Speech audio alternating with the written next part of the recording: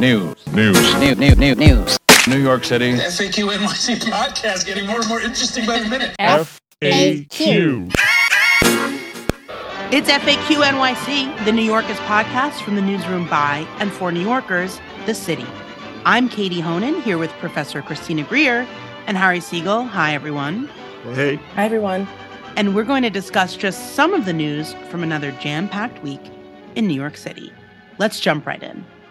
As Albany's budget sessions come to a close, it looks like a clean slate bill that would hide most conviction records from landlords, employers, and everyone else after a few years is close to passage. Lawmakers are still hoping to pass some version of good cause tenant protection into law, while it looks like there's no chance of a broader deal to spur housing production. Lawmakers are also trying to pass an incumbent protection deal that would let incumbents who already benefit from the nation's highest salaries and the biggest legally allowed contributions to collect matching funds on the first $250 of each of those big checks from their supporters. One of those lawmakers, Queens Assemblyman Juan Ardea, who stayed silent over many weeks after two women accused him of sexual misconduct, gave the Daily News the exclusive on a report that he commissioned from a law firm that he claims exonerates him, even as most of his old endorsers have continued to call for his resignation, and both women have stood by their accounts. As the federal monitor watching the city's jails issued a devastating special report about 5 fatal or life-changing incidents there in just 2 weeks that it learned about through tips or press reports rather than from the Department of Correction, Commissioner Luis Molina is taking the position that nobody needs to know nothing. He says the monitor does not need to be informed about deaths in custody. And as our colleague Ruvain Blau first reported, the department is no longer disclosing those deaths to reporters or the public unless someone somehow knows and specifically asks about them. Mayor Adams, however, says he's just about out of patience with the monitor. Meantime, the Board of Correction, the other body, along with the court-appointed federal monitor, that's supposed to have oversight into what's happening inside the black box that is Rikers, held an emergency meeting on Tuesday where its more transparency and reform-minded members voted to override their chair, who did not show up for this meeting, and to keep the interim director that the board chair and Adams' ally sent a surprise email on Sunday saying he was replacing. Speaking of court-appointed monitors, the one overseeing the New York Police Department found that 1 in 4 stops conducted by Eric Adams' plainclothes, quote, neighborhood safety teams, unquote, was unjustified and unconstitutional, and that 97% of its stops targeted Black and Hispanic men. Finally, the New York Times this week discovered, 2 years after the city's Yoav Gonen and Eileen Grinch reported on the then-new program, Brownsville's annual test of self-policing, where cops step back for a few days and let community members respond to almost all 9/11 calls. Chrissy, we were talking earlier. I know that self-policing thing caught your attention. What did you make of that? Well, first of all, it's so great to be back, the three of us. Just I need to put that out there. Hi, Katie. Just the three of us. And Adam. And Adam. The unheard voice. Wait, what's the sitcom though? Are we thinking of just the company? two of us? I'm Chrissy. Come and knock on my door. Well, if we're a sitcom, we're Three's Company, obviously, and I'm Chrissy. So that makes who you am I, Janet John Katie. Ritter? Like who are me and Harry? No. That's a different podcast. I'm going to figure out who we are as a sitcom because we're definitely the Flintstones because when Ben Max comes on, he's the Jetsons. But all right. Oh, I forgot. I'm sorry, listeners and Adam. I thought there were 2 guys and 1 girl in Three's Company, but that's literally not the premise of the show. There are 2 girls. So I'm Janet then. No, I still like it better as Harry is Janet. Harry. I feel like Harry's John Ritter though. Harry's Jack, without the sort of lecherous, miscellaneous things. Okay. What a nightmare. I've derailed us. Before we get serious. I've derailed us. Before we get serious, a couple shout outs here. A shout out to Phife Dawg. The people of a certain age will understand vis-a-vis Three's Company, not a family safe reference, and to Jeff Colden at City and State, who has a long piece on the 50th anniversary of hip hop, from which I learned, one, that Phife Dawg was always embarrassed by the "Mr. Dinkins, will you please be my mayor" line, and changed it in concerts to "Mr. Dinkins, you're an effed up mayor." And two, that they then reconciled, and Dinkins actually spoke at Phife Dawg's funeral. What? I did Wait, not Can know I that. say one thing about Phife Dawg? Please. So when I was at DNA Info, I covered what might be one of the most emotional things I've ever covered. It was his funeral procession, and fans gathered at the park in St. Albans where he hung out, Roy Wilkins Park. What am I talking about? And literally, like, people came from far, from like Delaware, Pennsylvania. They drove through the night, and they just stood there waiting for his procession, and they like had his albums up. It was truly one of the most emotional things I've ever covered. And then afterwards, the people who were there were given T-shirts. And then it was like, let me find my coverage. And they were given T-shirts. And then those T-shirts were what got you into his memorial concert. So they really were rewarding like the fans. Oh my God. But it was so, people were just in tears out there. I was like, it was very, very, very emotional. I'm trying to think who, some guy came from Newark, Delaware, and that was what got it in. I still have the T-shirt. I'm sorry. It was Dres from Black Sheep who handed out the T-shirts. And that's how people got into his tribute show. But it was like just all these strangers just gathered. People were like, I took the train from Delaware and then I took an Uber from, whatever. Very expensive Uber. But that is my story. What are we talking about? No, we're talking more about this because this actually all circles together beautifully before we get on topic and brings us back to John Ritter. So I'm not going to rap. My singing is bad enough. But the quote from Hot Sex on a Platter, I heard she likes to do the 2-1-1, like my man John Ritter. But back to the subject, you can't catch wreck. You must get respect to earn respect. And with that, let's talk about policing and people wanting to police themselves rather than have the NYPD and these plainclothes units come in force.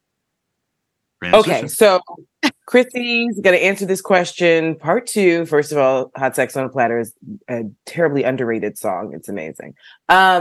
So what made me interested in the story, Harry and Katie, is because it made me think of Erica Ford and the work that she's been doing in Queens for so long. And then this is a Brooklyn story. And so clearly, remember when we had the police slowdown a few years ago and crime was just fine. I mean, nothing happened.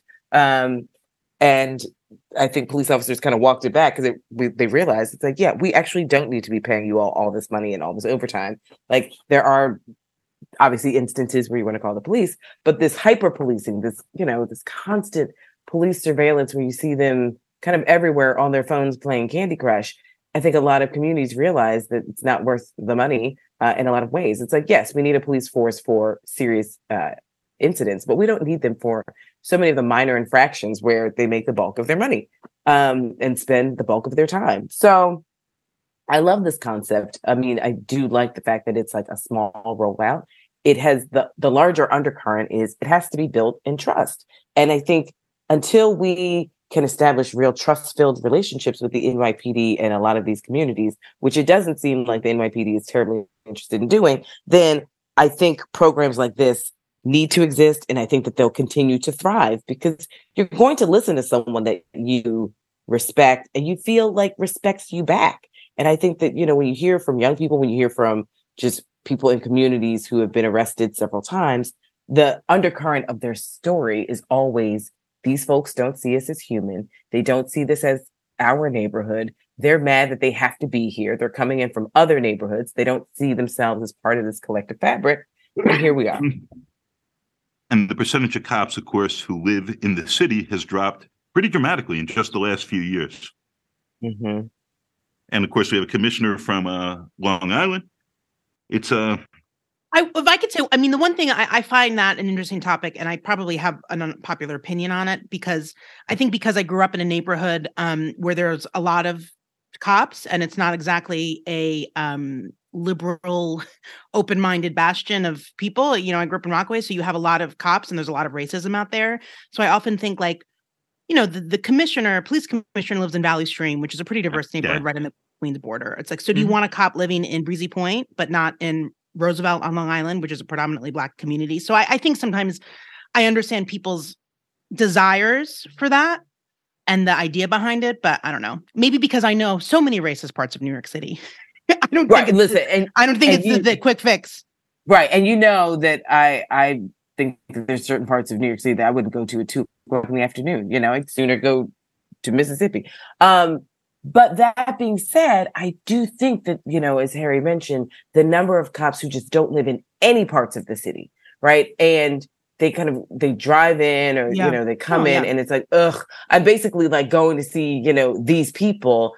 And if they had some sort of skin in the game, even if it's a tax-based conversation, I think that would change some of our policing. But the fact that we don't have, you know, these kind of community beat cops where it's just, you know, someone who's like, hey, I know your mother, like, because we live down the block and we went to high school together. So you shouldn't be doing X, Y, and Z. I think nowadays we see cops, it's like, you know, the hand is always on the hip /gun/taser. There's this real antagonistic stance. And I think a lot of communities just don't feel respected, and ergo, they don't respect police officers. So I love this concept of communities figuring things out without the intervention of police, because sadly, we've seen time and time again, when police come into communities, somebody ends up dead. So why can't we just actually have a conversation, which so many of these communities are capable of doing?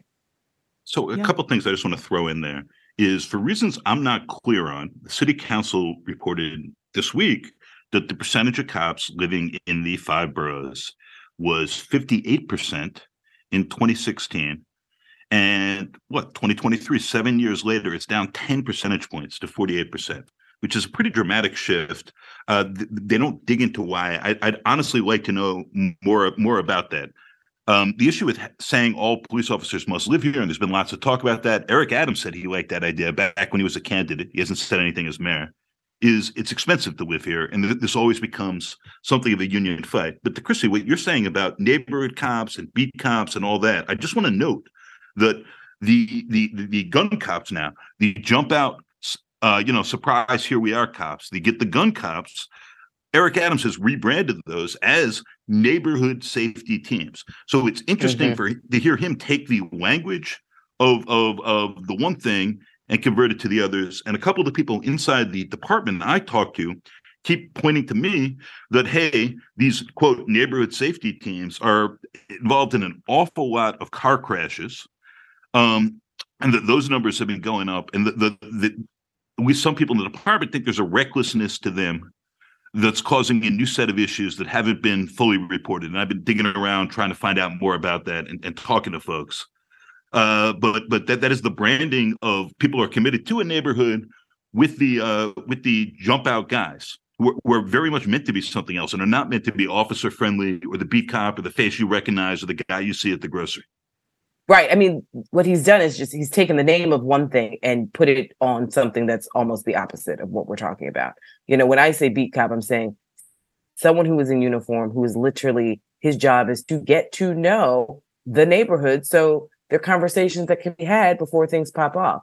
What Eric Adams has done, because he's a cop first, is that he's given more money and power to the NYPD. He's given them more autonomy to do these things. I mean, can you imagine just walking down the street and someone in plain clothes just jumps out of a car and tries to arrest you? I mean, this is where what man, woman, or child would ever trust a police department that sort of has that ethos? Because we also know that in certain neighborhoods, they're only looking for certain types of people. So it's the antithesis of what the initial community policing is all about. And the sort of type of people are young Black and Hispanic men. And the argument that the police will make for this is who we need to protect, because some of these young men and boys have the guns, and some of those same ones and some other ones are who's going to get shot. And that has always been a circle around. Going back for just 1 second to pop culture, what do we think? And speaking of cops who live in the neighborhood, but are definitely not officer friendly, how do we feel about Training Day? The movie? The movie. I actually think I've ever seen it. I've only seen it once, and I thought it was great. I don't think that should have been the role that Denzel Washington gets an Oscar for. I just think that's the racism of the Academy. And they're like, oh, sorry, we kept screwing you over, so here's your nomination, Oscar. But I thought he and Ethan Hawke had great chemistry. I liked the tale, but it's not one of my favorite Denzel movies.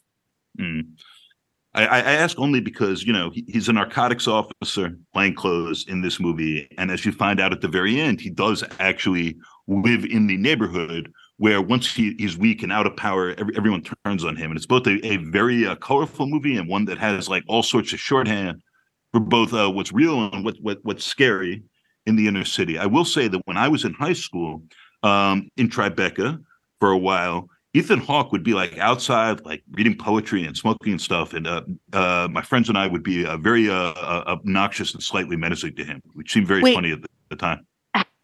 Harry, you saying you went to high school in Tribeca, is that like the high school equivalent of I went to college in Cambridge? I didn't graduate. So where'd you go to high school, Harry? I went to Stuyvesant for 3 years and a little change. I had this T-shirt, drop out now and avoid the rush, but I did not take my own advice. So I got into the start of my senior year. I was on the wall bothering Ethan Hawke and perhaps using substances and so on. And the administrators told my parents we're not going to let him graduate. And I was like, they're cowards. They're officious bureaucrats. They're not going to do a damn thing, which was correct. And I had decent grades. And my parents weekly withdrew me. And I then had a long journey to eventually going to college. I never got my GED, which became its own issue. In New York, you automatically get one after a year, but you have to do paperwork. And that was always a big issue for me. Wow. With this, maybe we want to talk about the SHSATs and that what's become an endless or perennial conversation about how few Black students in particular get admitted. I think 7 at Stuyvesant this year. Mm-hmm. How many Asian students get admitted, where I had been telling the New York Times, and I talked with them actually about an education job a couple of years ago.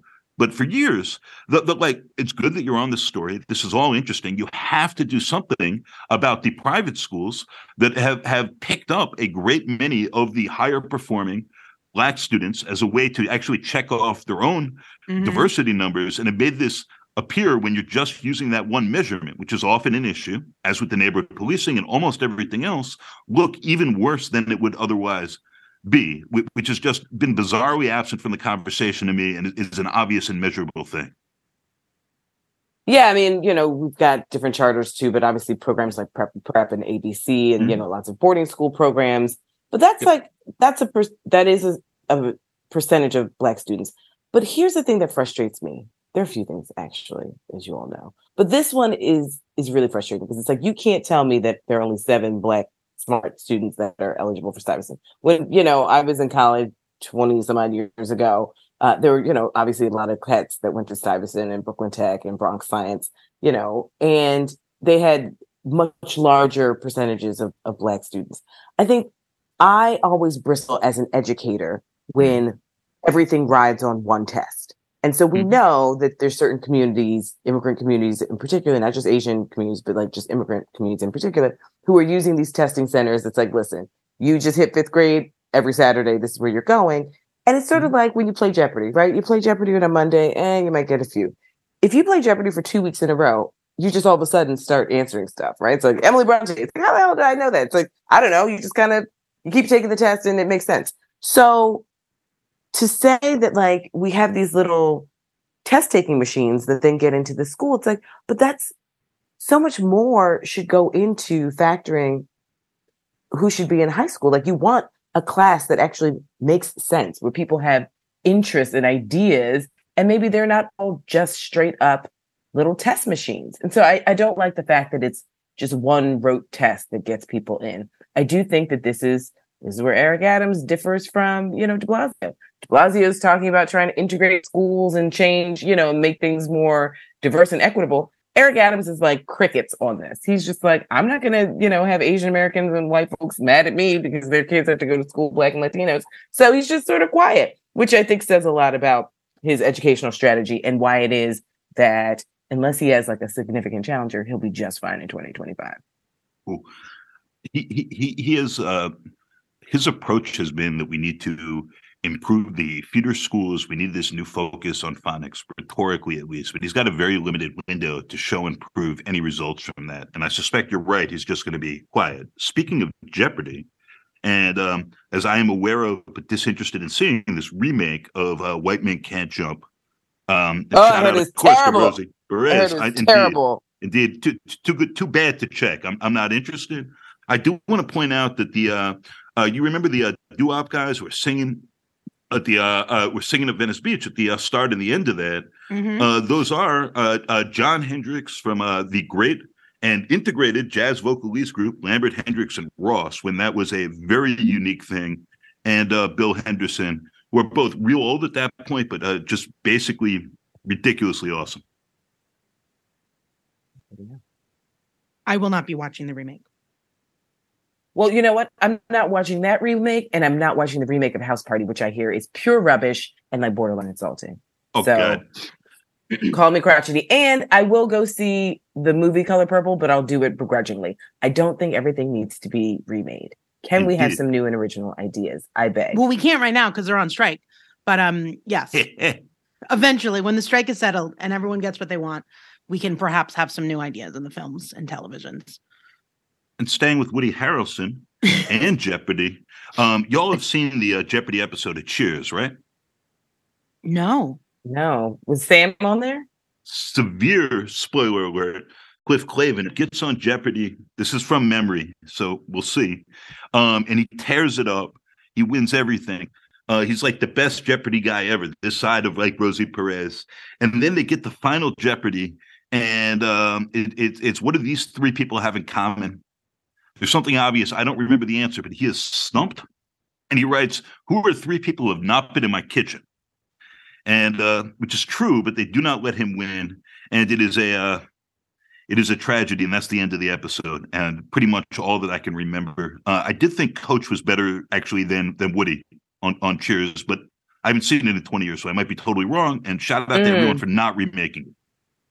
Well, listen, I thought you were going to talk about when you said Coach. I love that show with Dopper. You remember Craig T. Nelson?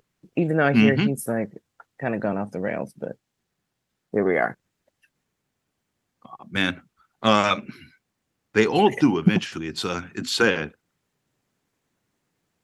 Going off the rails, you mean the podcast or other people? Just people. Okay. So that's our transition into popular culture, I think. Katie, what did you do this last weekend? Wait, before I get into that, can we talk about the two things that, I should have noted this. I wanted to get everyone's take. As we record this, some members of the city council are headed down to Washington, D.C. to try to do what Mayor Eric Adams has been unable to do and to get more money for the city's asylum seeker crisis. The cynic in me, because we all have one, is like, well, what's that going to do? If the mayor couldn't get it, no offense to the council members, but are they going to get it? And I know obviously part of it feels to me like the mayor keeps saying, I don't see anyone going down to DC, even as recently as yesterday. Brad Leonard is going down to DC to ask for money. He's critical, blah, blah, blah, blah, blah, blah, blah. As the mayor was also criticizing CUNY Law School for saying they don't help with the migrants, which they do. But that's a whole other story. He's still mad they booed him. I wanted to get your take. Sometimes it just feels like such political theater. It would be amazing if the delegation of Speaker Adrian Adams and Keith Powers and Justin Brennan can go down and successfully get more money for the city, but I don't think it will happen. It'd be funny. If as Adams has irritated Biden by going at this directly. Yeah. This then becomes the conduit through which money is passed. Katie, as you know, Justin Brennan just put out like an angry statement. That was fiery on the page, at least, about how this mayor doesn't seem to remember that we're a co-equal branch of government. Yeah. And so as he is calling this out, like plainly there are these escalating tensions between the executive and the lawmakers where they keep trying to monitor, which goes back, by the way, to the prisons, to the jails, the right to shelter stuff, where Adams keeps taking these maximalist positions and like everyone else is just clowns who need to sit down and let me do things. And this is clearly increasing tensions between him and the lawmakers. But the mayor does have a stronger hand in New York, just how the government is built. And especially day to day than the council does, and they're trying to establish their seriousness. I sort of have my doubts, but we'll see. Yeah, I mean, and I think the speakers come out a little bit stronger. The city, we had a sit down with her, and she was critical of the mayor publicly, really for the first time. She said something that the mayor's office I know was mad about. She said, now we know who we're dealing with when it comes to the budget, and they didn't know before. I guess implying that perhaps they were a little mean or rude or whatever it was on the mayor's side. They were mad about that, and not her saying they're just making it up as they go along. Yeah, they were mad about that, mad about grown-ups in the room. They're kind of squaring for a fight, and I don't believe, last year we had an early budget. This year, even Jacques Giha said it'll be, the primary is June 27th, so it'll be between that and June 30th. If it's after June 30th, it's late, and that's not good. It's very, very bad for the city. We can't do what the state does and just kind of have it be late. Yeah, it'll be a very interesting month.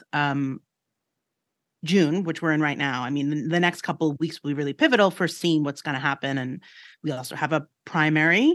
Again, the council people love running for office. We have DA's races in Queens and the Bronx. Obviously, judges are on the ballot, but the council races, which we could probably talk about next week.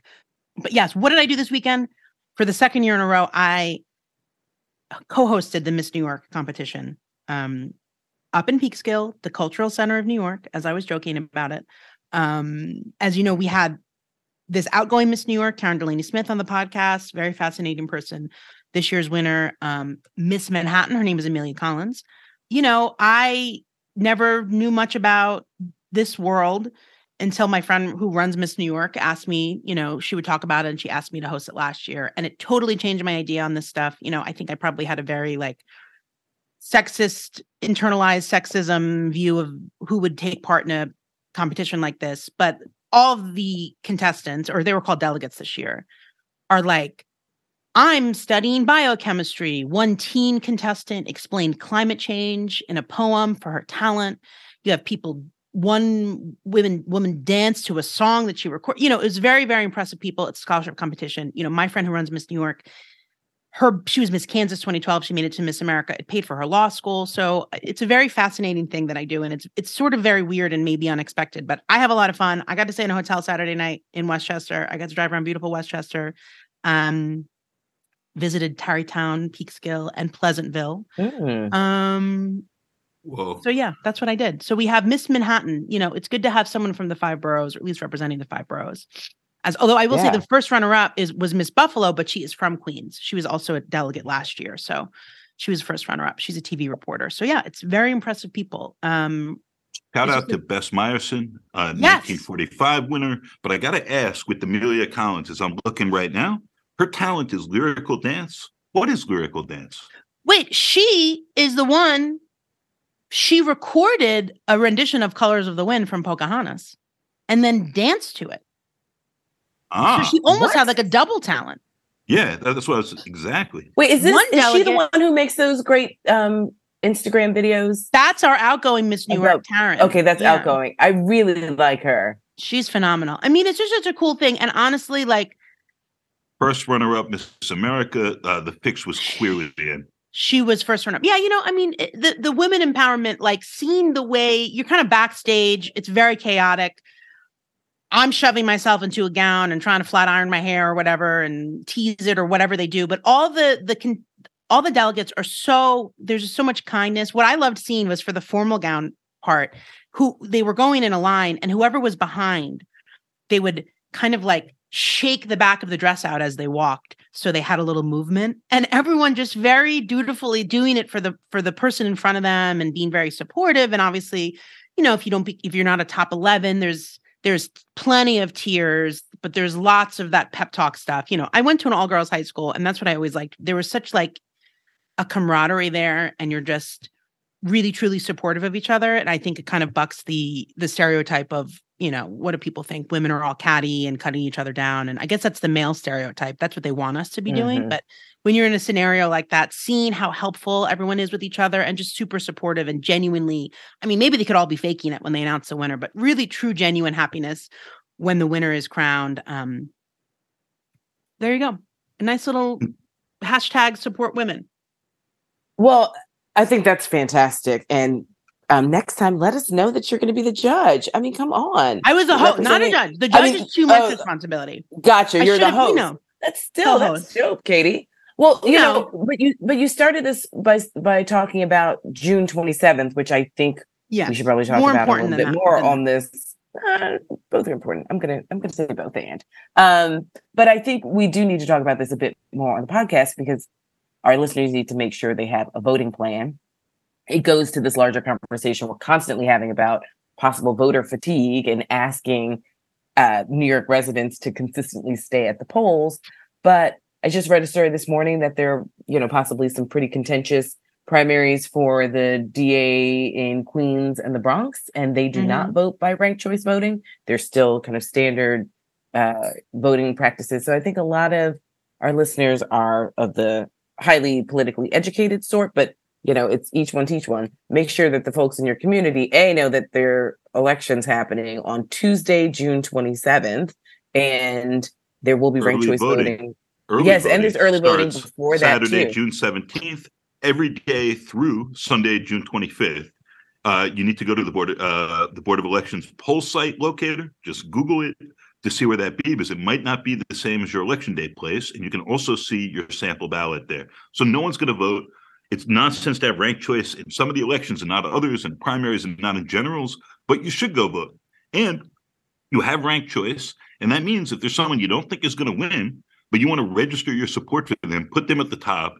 And then you can strategically use that to indicate your preferences without wasting your vote if you do have a crowded ballot and thoughts that way. And go to the city.nyc because we have a very jaunty, interactive city council guide. The districts dance on the computer screen. You could see who's running. Some seats people don't have any opponents, but it's all there for you. And obviously there was redistricting, so you might not even realize you've been living your life in your apartment thinking you're in one district, but now you're in another. So I like that vibe. You've been living your life. You've been living your life. It's a lie. It's a lie. Overnight, the people to confuse you. And the other thing that I'm embarrassed to admit, but I will admit, I thought this 2021, I'm like, okay, this is for a 4-year term. No, it's for another 2-year term. So if you missed it this year, don't worry. Sometimes it still feels like I'm in 2021. So the fact that we're in 2023 always comes as a surprise to me. But there's another council election in 2025.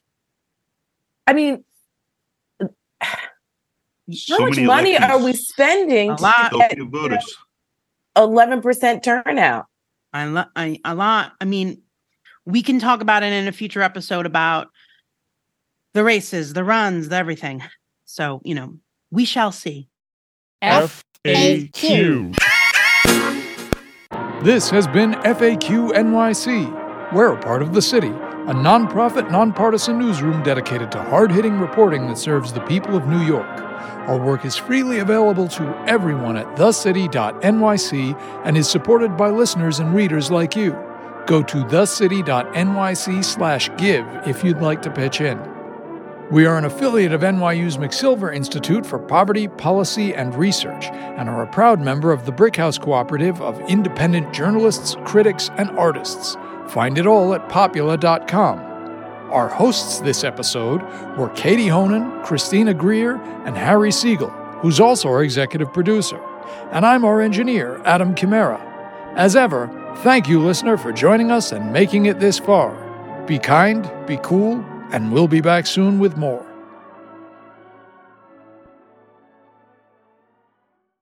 I mean, we can talk about it in a future episode about the races, the runs, the everything. So, we shall see.